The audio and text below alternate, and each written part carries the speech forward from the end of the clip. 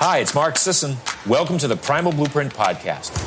It's time for another show dedicated to the world of keto. Check out KetoReset.com for details about my New York Times best-selling book and send your questions to info@KetoReset.com.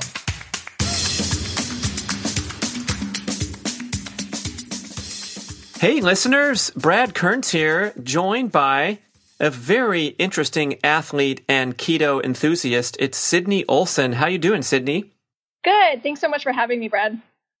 Your resume stands out in the pile, any pile, I would say, and your story is so fascinating. So I wanted to get you on the podcast. I know you're a big fan, and that's how we first got connected, that you hit us up, you like our stuff. The keto diet has really helped your career and your health. So we are going to go to town and find out this amazing fascinating career that you have, and also the story of healing that involved ketogenic eating. So I guess we're going to call you a professional parkour athlete and Hollywood stunt woman. Yes, that is what I am. So basically, I'll just give you a little background story on how I got into that and everything. When I was a kid, I did gymnastics, but I had quit doing that when I was about 14 and just couldn't really find anything else that I enjoyed as much. And then as I was finishing up high school, I met some people that did parkour, and it just seemed super interesting to me because it was similar to gymnastics, and it gave me the same kind of feeling that I could get where I learn a new skill and that there's that sense of accomplishment there. So I started doing that for fun, and basically just kind of dropped everything and focused on that for a while, and then it became my career path. So I started competing in all these competitions around the world and everything, and just eventually learned how to make a career out of it by getting sponsorship money. And then I also started doing stunt work, where sometimes I get to do like falling or fire or anything acrobatic, which is just such a fascinating career, and I'm just really happy I get to do it. Yeah, I don't think people realize when they're watching movies how much of that is stunt work and how incredibly demanding the profession is when you're on the set. I mean, there's a lot of repetition to get the right shot, and you're working quite hard out there, and there's got to be some element of danger and safety concerns, right? Yes, there's always a little bit of danger in it. I've definitely had my fair share of injuries just with the parkour stuff mostly. I feel like stunts, they have to be a little bit safer, but of course there's always that risk whenever you're doing anything. So I think it's just such a weird career. You know, a lot of people, they don't really know what to expect when they hear that I'm a stunt woman. They're like, oh, wow, isn't that super dangerous? And actually, it's not. It doesn't have to be if you take the right precautions with everything. Yeah, I know some old-time stunt people from, it was actually a parent of my friends I grew up with. And, you know, they're discussing how, I mean, every shot in a movie is rehearsed and orchestrated and measured, but you guys go to great lengths to, you know, check your equipment, the surface, the timing, doing things in slow motion. So you make it look, you make it look dangerous, but it's actually, you're very competent, and it's got a lot of athleticism to it. It's fascinating to kind of look out for that when you're watching a movie. Yeah, well, thank you. I also, with the parkour stuff, I compete in a lot of different competitions around the world, like in China, in Santorini, Greece, and just the craziest places that I wouldn't probably get to go to without these competitions. But actually, what got me on the ketogenic diet in the first place is such a really weird background story. We have a really important competition every year in Santorini, Greece. It's kind of our biggest one in the sport right now. And this was my second time getting to go and compete in it. And obviously so excited to be there. It's just such a cool place to go. And 2 days before the competition, I ended up falling on my head. And it was the craziest thing because I didn't fall on my head doing a move or a parkour movement or anything. Basically, I landed on a mat and slipped and then fell on this staircase and then fell backwards 6 feet to my head. So that was a really bad thing to happen 2 days before the competition. And even though I just sat there and I was trying to figure out a way to still compete because it was just so important to me, they made me withdraw from the competition, which was actually great because I ended up dealing with post-concussion syndrome for such a long time. It ended up being a few months where I couldn't even train normally because I was so dizzy all the time and I would get these headaches every day and just really didn't know what to do. And a friend of mine had recommended that I check out the ketogenic diet because apparently it had helped with brain injuries. And of course, I was all about that, but I didn't know whether or not it was going to help with my athleticism or anything because, you're told your whole life that you need to eat carbohydrates and especially as an athlete, that it's so important to eat like that. So I just didn't know what to think of it. And so while I was healing, I decided, oh yeah, I'll try the ketogenic diet. And within just 2 weeks, my headaches were gone and it just felt so much better. I had so much energy and the dizziness was starting to go away. I could do full twisting backflips again. I could do double fulls, triple fulls without feeling any dizziness whatsoever. And then it just kind of kept going from there because I was feeling so good and I just kept with it for the past 4 months. It's been truly amazing. Wow. So it sounds like you adapted to it pretty quickly because you say within 2 weeks your symptoms start to improve. So I suppose you were already eating healthy and quite a metabolically fit individual from all your activities. Yeah, I would say for the most part, I was always eating pretty healthy. I had a very different sort of diet before then. I think I was doing more like a pescatarian route. So at the time, I wasn't even really eating meat. I was just eating fish and lots of vegetables and definitely more fruit in there and all that. But cutting out the carbs and limiting it to about 50 grams per day has actually just been super helpful. And like I said, I just have way more energy. My muscles usually recover faster. And yeah, it's just kind of crazy, actually. Well, you're doing a pretty explosive sport, and I'm sure getting some bumps and bruises. So that anti-inflammatory effect of being in that strict keto state is definitely relevant. And I think with the post-concussion syndrome, we can speculate what was going on from the science, and we've heard Dr. Dom D'Agostino talk about this a lot, where you're getting more oxygen to your brain because ketones are a cleaner burning fuel than glucose. And by delivering more oxygen to your brain, you're easing some of those symptoms that you're experiencing after a concussion when the brain is swollen for weeks on end. It takes a long time to recover, even when you start to feel a little bit better. And that's why, just as an aside, I'm glad those people pulled you out of the competition because a concussion is bad enough, and it's a challenge to your health. But returning to activity too soon is when you really get into the potential for doing horrible damage. I remember when I was in high school, I was I got beat up on the streets in Hawaii because I mouthed off to somebody and got knocked out and had a pretty good quality, whatever it was, grade 2 or grade 3 concussion.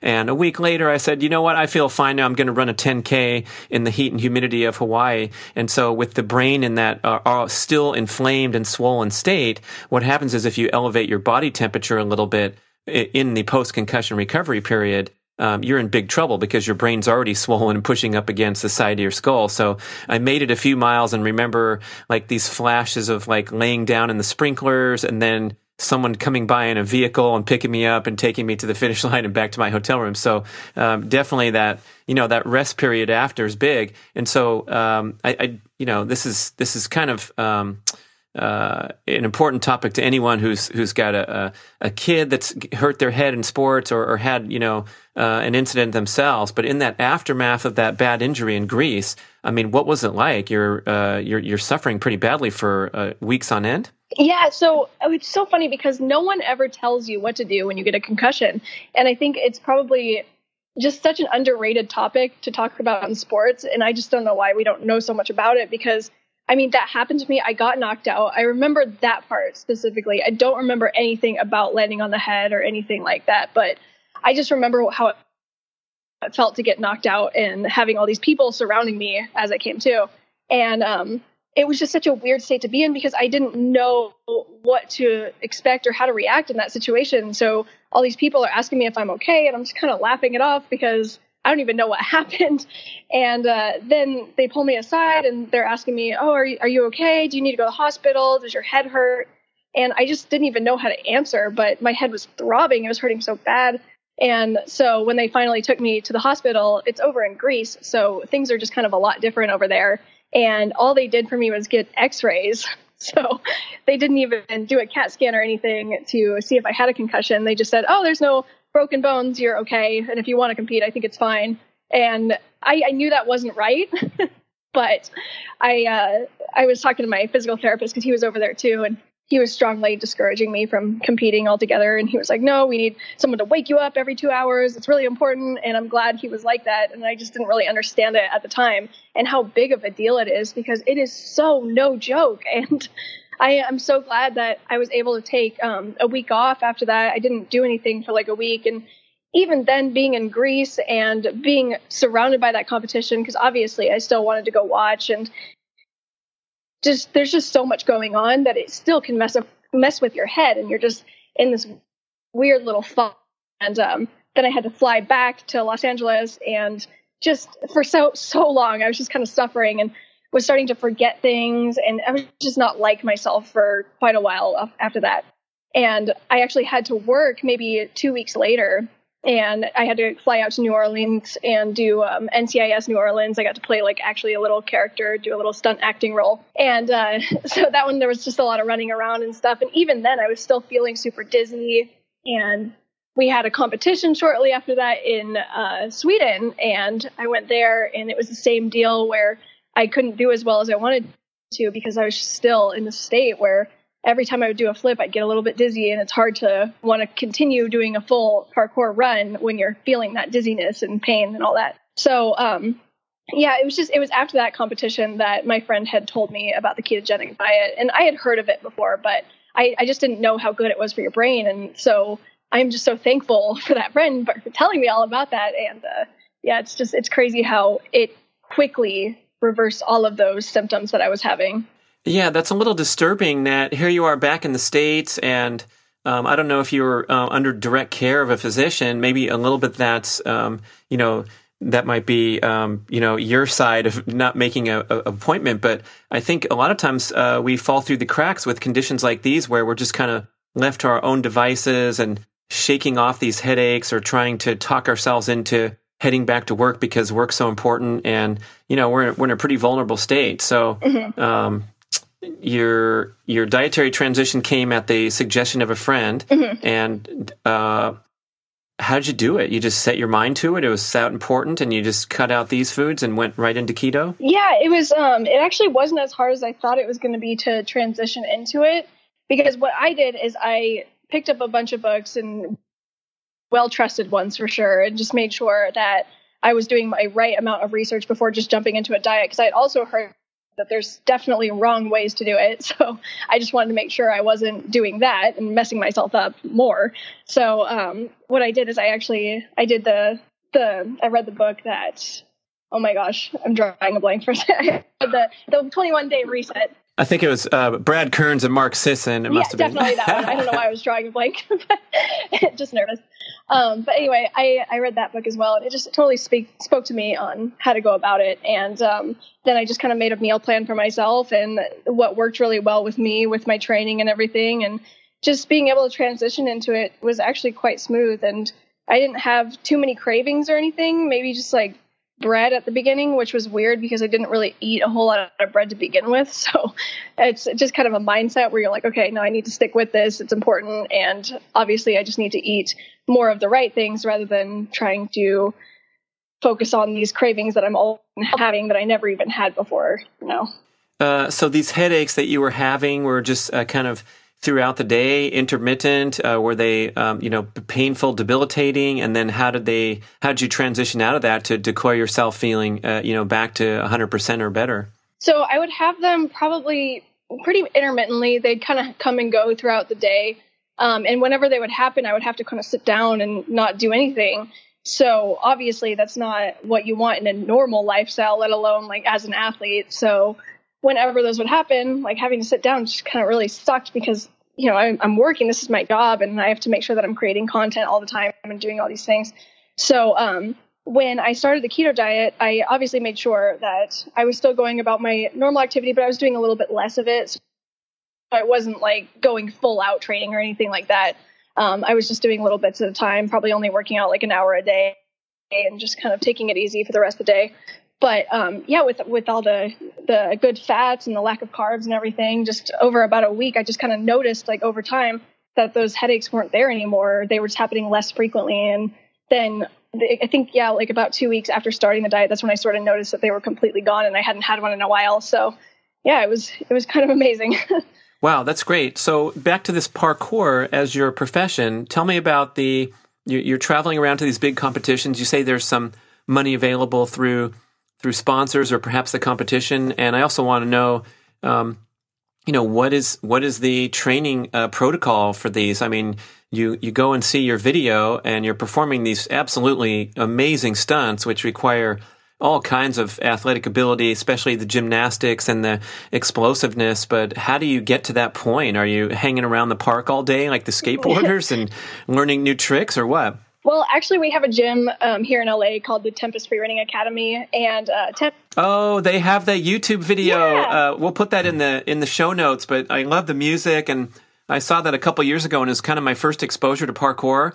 And you got to go see that, listeners. So go search YouTube for Tempest Running Academy, Los Angeles, whatever, and you'll see these people flying around the coolest gym of all time. I want to take my kids there when they were little. Oh my gosh, you totally should. It's so great. I love the gym. We actually have 3 of them now. So there's one in Northridge. There's also one in the South Bay area, and now there's one near San Diego.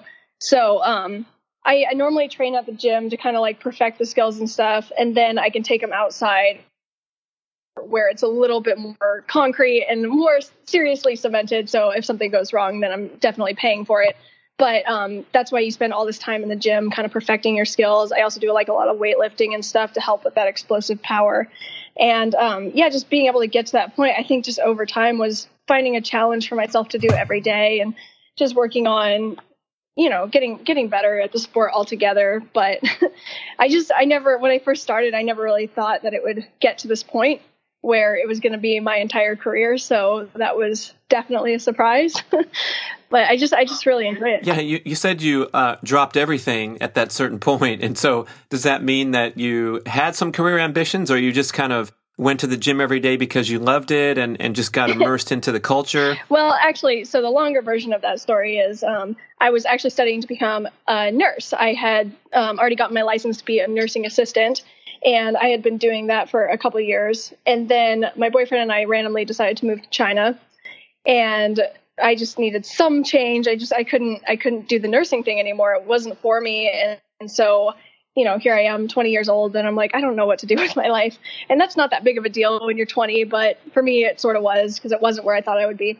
So we moved to China for a year just for fun. And it was actually probably the smartest thing I ever did, because you get to learn about another culture, and you learn so much about yourself just being in that environment where you have to like learn how to speak a new language and learn all about this currency over there and just deal with people just differently, So getting to do that was actually the deciding factor for me. I had more time to train, so I was doing that a lot. And then I had my first competition over China, and I ended up taking second place overall, and I was the only girl that competed, and so I was competing against men and everything. So that was sort of the deciding factor for me, that I wanted to pursue this professionally and that there could be a future in it. And we moved back to the States shortly after that with a full plan to move to Los Angeles. And when I went to this competition in Vancouver, I had met a couple friends that live in LA that had told me about how I could get into stunts and also make free running a career and all that. So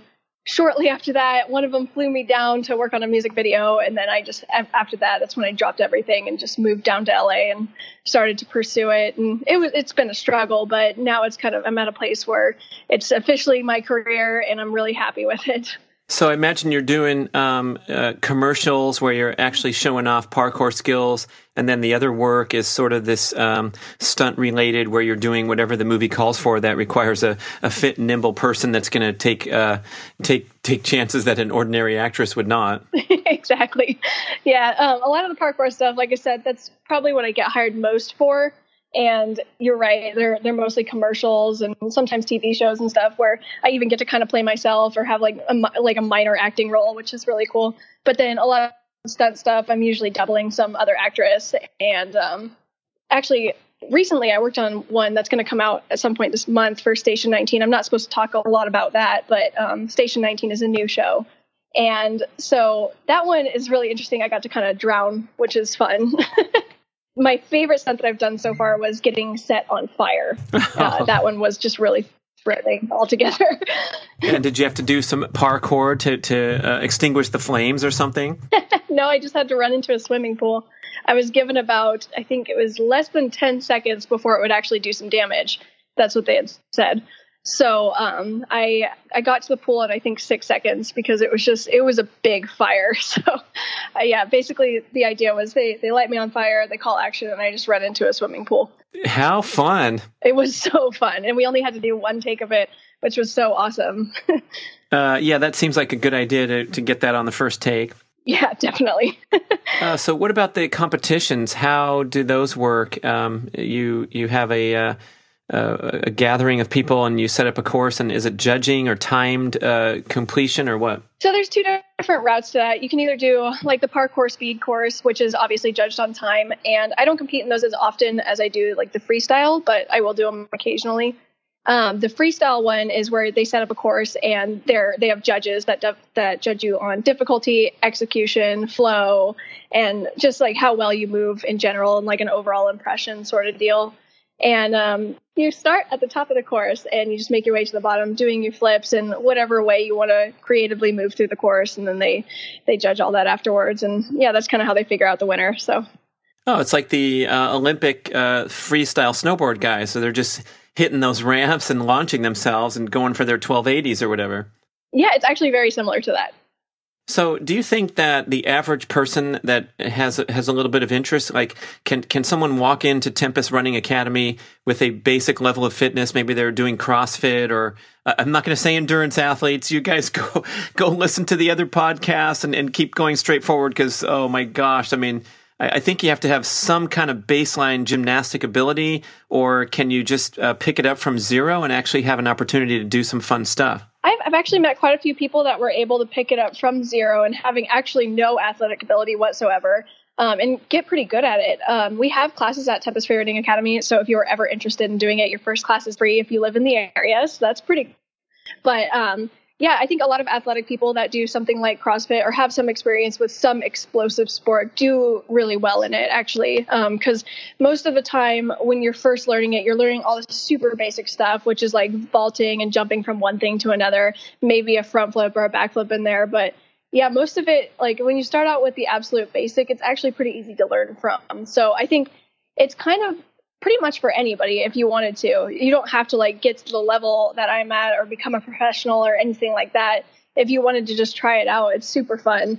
Okay, I want to learn the one where you just run up to a wall and put your foot, a few feet off the ground and launch and do that. Is it a backflip? I can't even figure out what's going on, but it looks so routine and simple and fun to do. Like you just, you know what I mean? Like you're flipping backwards off the wall. Yeah, like a wall flip.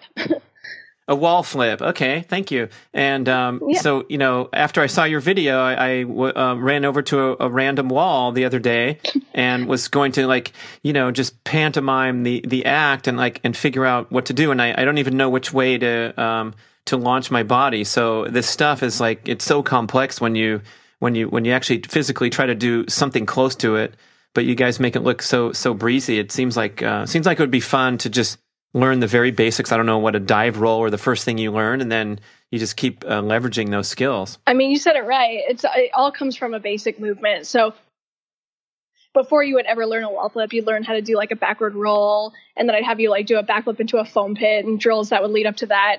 And then eventually, if you got your backflip on flat ground, that's when we could talk about doing a wall flip, which is a little bit more complex, but it's the same idea because once you learn that super basic movement, it can actually transition to a lot of higher and more difficult movements. So that's what's really cool about it. And there's never a highest limit to that. You can always keep going further. So that's what I love about the sport. Yeah, I guess the real the real breakthrough point there is taking it from the gym out onto the concrete, where I guess you'd have to have so much confidence that you can hit that backflip 20 times out of 20 before you even mess around outside of the gym. Oh, definitely. Yeah, I feel like it's really important to be able to be super confident with the movement and know that you're either going to land it, or if you bail, you're not going to completely mess yourself up.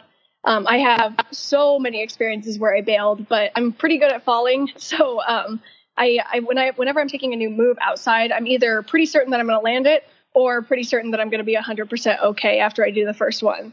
So, okay, so tell me about the injury list. We had that kind of random accident as you report in Greece. Have you been hurt like legitimately just from doing a trick or landing wrong or whatnot? Yeah, actually, I've had a couple fair shares of my injuries. The first really big one that I had, I broke my hand. And that was actually in the gym. I was doing a round off double backflip, and it was just more of a gymnastics sort of move. And I don't know, I guess I got lost in the air, which was sort of, again, a freak thing because I had done so many of these throughout my life. So it's not something that was new to me, but sometimes you feel tired and stuff and you're not even aware that you feel tired. And then you keep pushing through and you shouldn't, but you just feel fine. So you go for it. And so then basically I got lost in the air and just put my hand down where it shouldn't have been. So I broke every single finger on that hand and had to get surgery and got a plate and screws and all that. So there's that one. I would say the worst injury I have to date was when I partially tore my ACL. And that was actually just a little over, maybe it was like 8 months ago. It wasn't even that long ago, but I was out for about 3 months because of that one. But I think me being as young as I am, because I'm only 25, and I think my body's still pretty resilient, and I take decently good care of it. I say decently, it's even better now because of the keto diet and everything, but I think it tends to heal pretty quickly. So I was really lucky at that point, too, that I didn't fully tear the ACL. It was just one trick that I was doing outside, and I was pretty confident with it, and I don't know, I just landed just a little bit wrong. So in those situations, you're landing on super hard ground, and the landing's just a little bit off, and that's when things go wrong. So it's really important to be 100% with your movement and just know what you're doing and understand that there's still always that possibility. So you can never really get too comfortable with what you're doing. Well, that's interesting when you talked about that fatigue element coming into play with your hand accident, because I think for every athlete, there's a point, whether it's your training session, competition, whatever, where things are starting to unravel, and the fatigue of the muscles, or most particularly the brain. And we've talked about the central governor theory in our books and a little bit on the podcast, which is the idea that the brain is the ultimate limiter of performance, not the muscle. So when you say that your legs are tired, it's really that your brain is tired of firing the neurons that pump that control the muscles in your legs. And so, and the example to illustrate the central governor theory is if I came and put a gun to your head, you'd run a marathon right now, you, the listener I'm talking about, or you'd ride your bicycle 50 miles, or you'd be able to do a backflip on the ground because of the, tremendous motivator that, the life or death threat all of a sudden presents. So we kind of, we think about that a lot in sports of like, what's the point where, you should push yourself to try one more execution of the trick? Or when do you have a signal that, hey, I'm getting a little tired, that last landing was a little ragged, and I'm gonna wrap it up for today. And I'm guessing, just like in other sports, your competitive streak where you want to, nail things and make sure you own that trick before you head out to the concrete is going to possibly trend you in the direction of maybe overdoing it at times and increasing injury risk. Yeah, it's super interesting that you brought that up. And I think it's such an important topic to discuss, that your brain is all into this. And it's not even necessarily about whether or not your muscles are tired. It's literally your brain. So I didn't know that for the longest time and didn't really understand how that worked. And therefore, I would get injured quite a bit. But as of lately, I'm really trying not to do that. And I'm trying to be a better me and a better athlete altogether, because at this point, being 25, like I said, it's young, but it's also kind of old to be a professional athlete. So you're going through all these injuries and like your joints aren't as good as it used to be and all that. So I'm trying right now to really go for longevity. And whenever I feel a little bit tired, I'm going to be aware of that. And so if that means that I can't go on for the day, or I'm not going to do that certain trick I want to do that day, and I just need to understand that I can do it the next day or the next time I feel better. It's not so much right now. It's like you said, it's running a marathon. It's not a sprint. So, whatever needs to be done can be done another day if you're not feeling 100%. Here you are representing the younger age group. I don't know what the term is. I mix them all up. There's the millennials. There's the Generation Xers. I don't know. But for you, what do you see as far as the low carb and the keto movement? How has it caught on to that age group of, let's say, post-college age and still in their 20s? I think it's such a good thing to have happen. I know that it's becoming a little bit more trendy, the keto diet, and I'm glad it is, because I feel like it's something that we can all benefit from, especially if you're an athlete and even if you're dealing with explosive stuff. Like I said, altogether, it's just really, really helped my joints. And that was the most important thing for me, besides obviously healing my brain. And I just really hope that it continues to catch on for people so that they can sort of understand that this is actually the way that we're supposed to be eating and not like a super high carb diet that we were trained to love and to eat. Because like I said, there's been so many times where I would tell people that I was starting the keto diet and they'd say something like, oh, but you need carbs. Your body needs carbs as an athlete. And while there's a certain amount that I definitely need to have, it's not make it or break it for me. Like I definitely feel better in a fasted state when I train now. And just, having those fats and this low carb, it's improved my performance so much. And I really, really hope that more people can understand that and that it's not necessarily like a high carb diet, which is so not good for us in this generation. So I'm hoping that people sort of understand that. Right on. Well, thanks for spreading the word. And I appreciate you coming on here to tell your story. Very, very interesting. Best of luck with your parkour and your stunt performances. We'll keep a lookout for you, right? If we're watching a show or something. Thank you so much. Never know when you're going to appear out of the corner of the screen and run into. So if we see a burning person jumping into a pool, we could say that we heard her on the podcast. Definitely. Well, thank you so much, Brad, for having me on. I really enjoyed it. Yeah, Sydney, where do we find that awesome video? I guess that's your promo video, or do you have a following on social media where we can check in on what you're doing? Yeah, so you can either follow me on Instagram. It's at Sydney Olson 1. And then if you also wanted to look me up on YouTube, it's just youtube.com/Sydney Stunts. Sydney Stunts, love it. SYDNEY, correct? NEY. Yes. Sydney Olson on the podcast. Thank you so much for listening. Have a great day.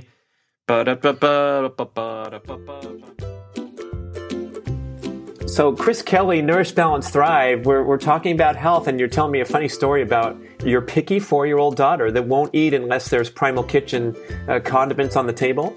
It's true. My daughter will not eat unless there's the Primal Kitchen Wilder. It's this cute thing actually she does. We have a local state park called Wilder Ranch. Oh yeah. And she calls the ranch dressing Wilder Ranch dressing. Which there's no way we're going to correct her on that. It's just it's so endearing. How old is she? She's 4. Oh my gosh! So she likes like the mayo on. Oh yeah, she loves those. So we love them as well. We have we eat them all the time. We eat the mayo, we eat the balsamic, we eat the ranch, the avocado oil we use all the time, and so that's completely genuine. And I don't mind talking about that because you took the pain in the arse out of condiments. I really appreciate that. What an authentic spot from Chris Kelly at Nourish, Balance, Thrive. And yes, Primal Kitchen, you can call it Wilder Ranch dressing if you want. And we'll send 5 cents of the proceeds over to that beautiful state park because they're trying to make ends meet in Santa Cruz Mountains. Thank you very much, Chris. It's my pleasure.